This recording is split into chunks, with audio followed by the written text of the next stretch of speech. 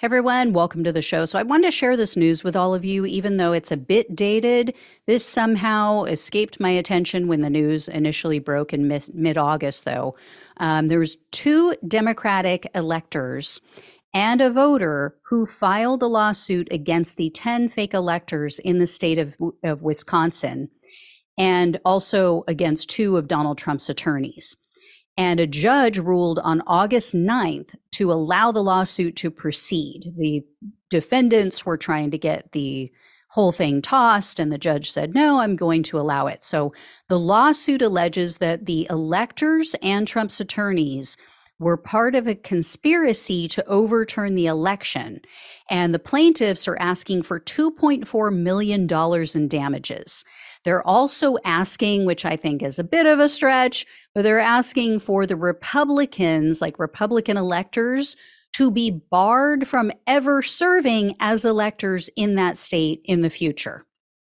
The judges scheduled the trial for September of 2024, so it's quite a ways out, but the state Republican Party thinks that the case will, quote, come up short.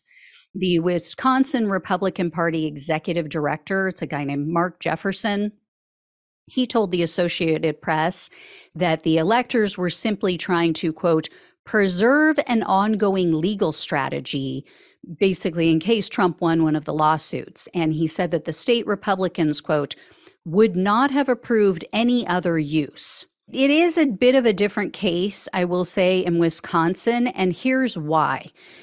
This is why I think we haven't seen any kind of forward motion in Wisconsin. And there's a couple of reasons. Some of it is political, but they also had a clause written into their documents that was not present in documents in other states where they have these fake electors. What it said was basically what this Republican representative said, that it was only for an instance in which Trump won a case.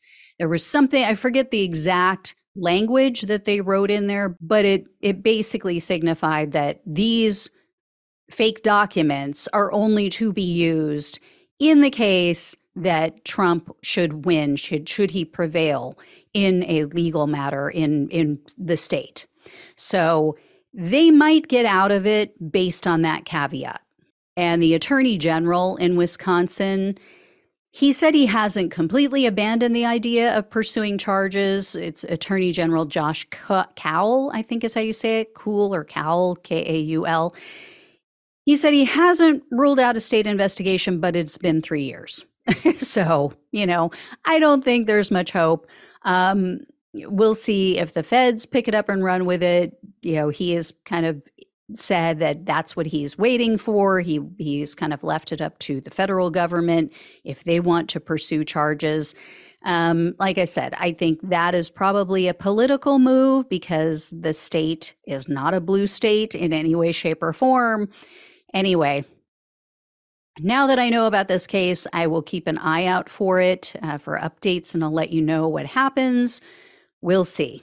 All right. Thank you all so much for watching and listening. Please like, share, and subscribe. Please donate if you possibly can. Links are below in the description box on YouTube and the podcast.